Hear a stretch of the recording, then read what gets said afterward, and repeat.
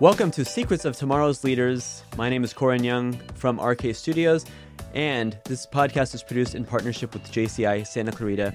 I'm excited to introduce our guest today. Robin Schumer is a leadership development leader who seeks to amplify the skills and competencies, including the untapped genius in all. She's a storyteller and teaches the craft so that people are better able to share their personal and business stories in a successful and engaging way. She finds the bright spots in disorder and can make an audience laugh and cry. She's facilitating a training for JCI Santa Clarita about storytelling on June 24th at 5:30 p.m. Pacific. Please welcome Robin Schumer. Robin, thanks for joining us today. Hi, thanks for having me. Yeah, this is super cool. When I read your bio and I saw that you did a TED Talk, that's something that a lot of us kind of aspire to do. And I'm not even a public speaker, but every time I do, I'm thinking that would be so neat to be able to do that. And I wanted to ask you about your experience specifically with the TED Talk, if you want to talk about that. How does something like that even come about? Like, I know you have a background in public speaking or coaching. So let's hear a little bit about your background first. Yeah, so I have heard a couple of really influential speakers where I work at Johnson & Johnson choose to be vulnerable and share their stories and talk about times that they've been in therapy or fighting with their families or having some struggle in their lives. And they really motivated me and made me realize that I have nothing to be ashamed about sharing the stories that shaped me. And after hearing all these speakers, I thought, I need to do this. I need to get up and stand on that red circle and give a talk. And I threw my hat in the ring, went through the interviewing process and was selected. And it's literally changed my life. So I highly recommend it. I didn't even know that they had an interview process. How does that even work? Do they reach out to people that they want to give talks, or do you reach out to them and apply for it? You have to tell them what you want to talk about or where, who sets the whole thing up?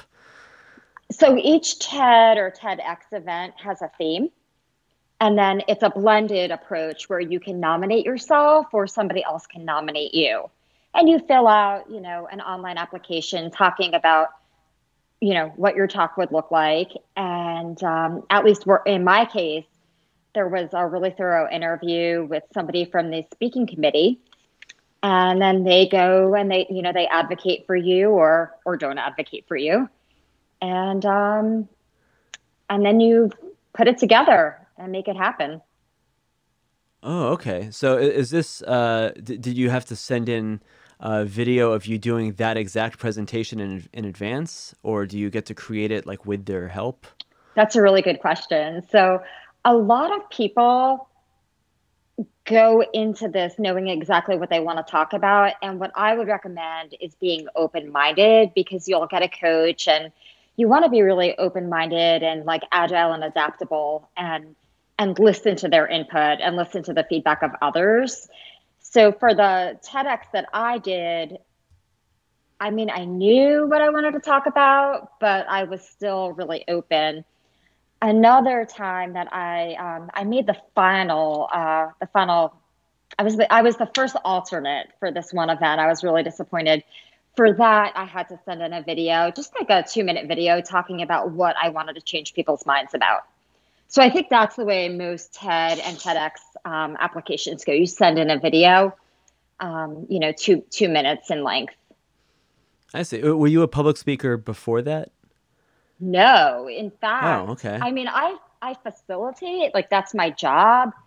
I facilitate a lot of workshops. But believe it or not, as a kid, I would like curl up in a ball like this and hide when I had to talk in front of the class. I was so scared. Yeah. Okay. So you did this talk in front of how many people? 1,800 people. That's huge. It was a big event. Okay. Yeah, it was really, it was great. And what's happened to you since you gave this TED Talk? Has that changed your career path in any way? Yeah, so my talk was called What's Your Story? And in it, I share a couple of personal stories that shaped who I am today. And my call to action or my ask of the audience is to get comfortable being more open with people, especially in the workplace. You know, we spend more time with people at work than we do with our friends and families. What would it be like if we knew what everybody's like baggage was? Maybe we could be a little bit more sensitive and knowing. And my call to action for myself was that I would create a storytelling initiative called What's Your Story, where I train people to tell personal or business stories that lead people to action. And then I also host live events where we have, you know, maybe 5 speakers per event. They tell a story, and all of the events raise money for a nonprofit. Oh, that's so And cool. so it's literally changed my life because I've got this like side hustle now that I do that brings me so much. I just have so much passion about it. And, you know, developing and delivering a TED Talk has been more impactful in my ongoing well-being and health than anything else I've ever done. So I have such a passion for giving that gift of the skill to others. Do you give a lot of different presentations now, or are they all kind of the same in the same vein as What's Your Story? So I facilitate a variety of different, you know, workshops that are all interactive and super engaging. I have a workshop on coaching so that people can advocate for themselves and others. I've got the storytelling workshop. I have a branding workshop where everybody develops their a narrative and an infographic describing who they are in the workplace. It's excellent for networking. And then I have a variety of other workshops that I do as well. So I really have a passion for helping people, like you said in my bio, to, you know, amplify their skill sets. Yeah, it's fascinating that you're encouraging people to open up and share their story with their coworkers. Because in my experience, uh, we go there to do our job and go home, and you actually don't want your coworkers to know too much about you. Like you don't friend Mm-hmm. them on Facebook. You don't want them to see that on your sick day you're out at the beach or at a concert. And when you come back in on Monday and you're like, "Hey, what'd you do this weekend?" You know, my first thought is like, "Mind your business. What are you doing here?" So that's really interesting. The culture where I work is very, very relationship oriented. And in fact, we have an employee resource group called the Mental Health Diplomats. And it's the fastest growing employee resource group out of all of our employee resource groups. We're in, I think, every country around the world. And it's really to create those connections. And I like to say to make mental health cool. Um, and we've got so many internal platforms for connecting people. So that's like the norm where I work. Wow, it's cool that you get to be friends with your coworkers. Like you said, you Yeah. spend more time with them often than your friends and family. Yeah. In addition to speaking and coaching people about storytelling, you've got this business that you kind of coach people. Do you do like one-on-one coaching? Do you do groups? How big of a group do you talk to? Yeah, so I do organizational coaching. I can run workshops with 800 people, 50 people, 5 people, whatever works for whoever I'm partnering with. One example is once a month, I provide the storytelling workshop for a foundation. It's a wonderful foundation called DMAX. So D like dog, Max. Uh-huh. And they're a nonprofit that provides funding for colleges to have these chapters where students can get together and talk about mental health. And, you know, they brought me in once a month. I facilitate a workshop for them to teach these college students how to tell their stories. And, you know, that monthly event has maybe like 6 people. But last week I did this for, I think there were 57 people. So it's really scalable and flexible. And I also work individually with people. Okay, and you mentioned that you had a big talk coming up with like hundreds of people. Yeah, there's a diversity conference coming up in 2 days, and I am facilitating my storytelling workshop virtually for that event too. Yeah, that was my next question. Before COVID, would you actually travel around to different places? I did, and I'm a real like one woman show kind of person, and I love engaging with the audience and with, the participants. So working virtually has been a little bit challenging, but I've got some tricks up my sleeves to make it, fun and engaging. Okay, and how do you do it? Do you work with like Zoom or on like I Facebook or YouTube do. Live? I use Zoom, and then I also use Poll Everywhere for, interactive live real-time polling, Poll everywhere. which Okay, I haven't heard of that one. I know you could do polls within Zoom, but it's kind of tricky. it is tricky, and I'm old and I need easy. And Poll Everywhere is free. I don't get paid by them, and it's awesome. It's really user friendly. Yeah. Well, speaking of you not getting paid, I know you mentioned that this is a side hustle, your coaching business, and you have your full time job, and then you do talks for organizations. Do you do a lot of like pro bono presentations? I do, and even when I do collect revenue for my work, I donate 85% of it to a nonprofit of that organization or partner's choice. I Wow, really, I that's really that's just, quite a side hustle then. If the idea is not even to you're it's hustling not. for everyone else. You know what? Again, I feel so strongly about the impact of finding your voice and being able to comfortably and in a very engaging way connect with people that I really almost do it for free. I just cover my expenses. Yeah, and you said that this was all kind of you've been doing this just for a couple years, right? Yesterday was the 2-year anniversary of giving my TED Talk. So this whole thing is like 18 months old. Yeah, that's nuts to be able to kind of change your career path and your kind of your life's mission almost so quickly. Yeah. I'm also somebody that's biased towards action. I don't like idle time, so I always need to be doing something. And this is something that benefits, a lot of people. So I love doing it.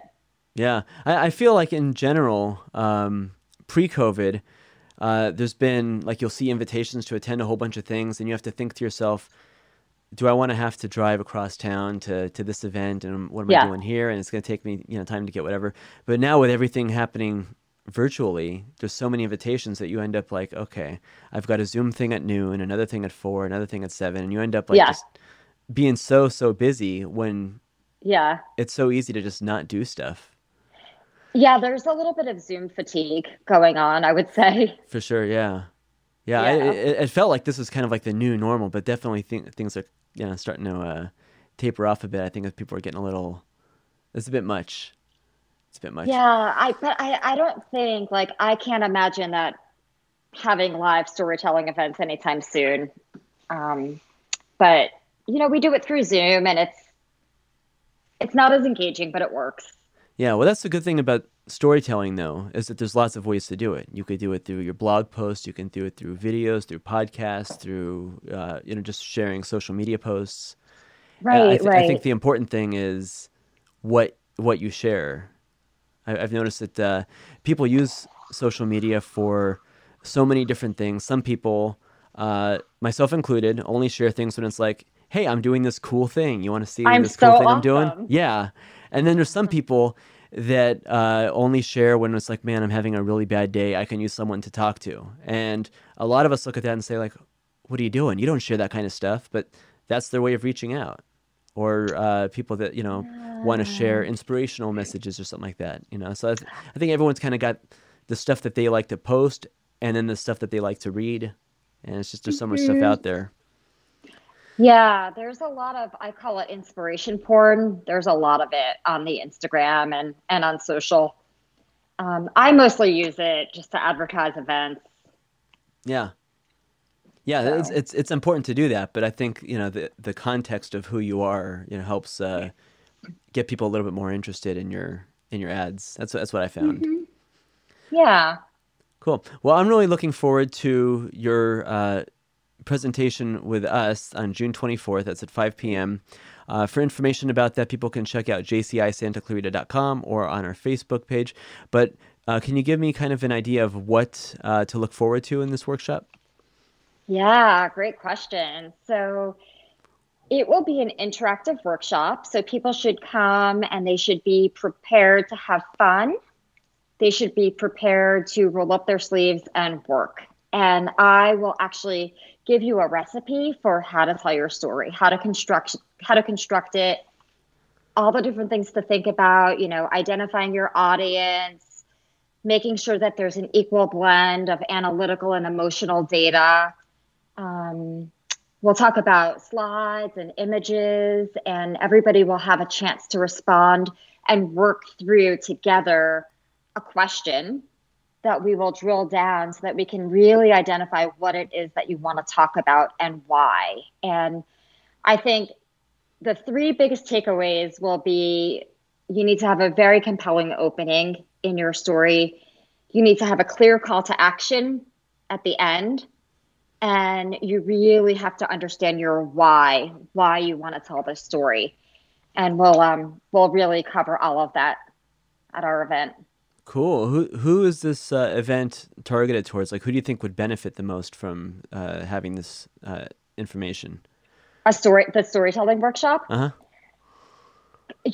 Honestly, anybody. I've done it in high schools. I've done it in college. I do it at organizations. I've done it at museums. So anybody that wants to connect with somebody to help them understand a certain belief that they have, a concern that they have, it's perfect for anybody. Okay. Cool. That sounds good. I think that I'll definitely get something out of it. And so I appreciate you coming out and doing this for us. Robin Schumer, how do we find more information about you and your business?